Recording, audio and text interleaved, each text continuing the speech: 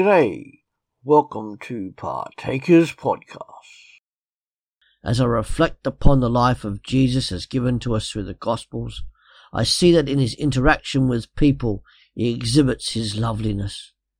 An example of this is found in Matthew chapter 20, verse 29 to 34. As Jesus and his disciples were leaving Jericho, a large crowd followed him. 2 blind men were sitting by the roadside, and when they heard that Jesus was going by, they shouted, "Lord, Son of David, have mercy on us." The crowd rebuked them and told them to be quiet, but they shouted all the louder, "Lord, Son of David, have mercy on us." Jesus stopped and called them.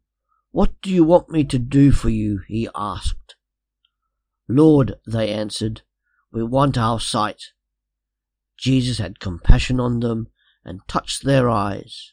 Immediately they received their sight and followed him.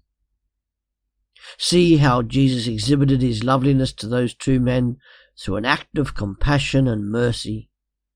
Jesus gave those 2 men great joy in receiving their sight and enabled them to overcome the rejection by the crowd. Those 2 men could testify that Jesus is altogether lovely and lovely altogether. Jesus is beyond compare for the things he has done and the things that he will do. Jesus Christ is altogether lovely in regard to his divinity, humanity, birth, life, ministry, death, resurrection, ascension, exaltation, glorification, grace, protection, tenderness, power, wisdom, judgment, majesty, redemption, and pardon. Jesus' loveliness means I can have his incomparable inner joy when I feel defeated, dejected, discouraged.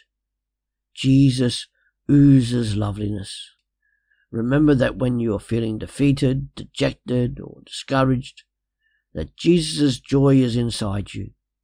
Joy is not necessarily loud and obtrusive, but also quiet and peaceful. Allow that joy of Jesus to carry you through.